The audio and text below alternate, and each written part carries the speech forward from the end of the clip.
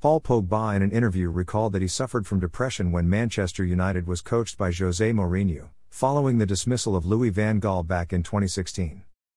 The midfielder stated publicly about his struggles and explained how he felt during that tough period for him. "I've had depression in my career, but we don't talk about it," Pogba told Le Figaro. "Sometimes you don't know you are, you just want to isolate yourself, be alone.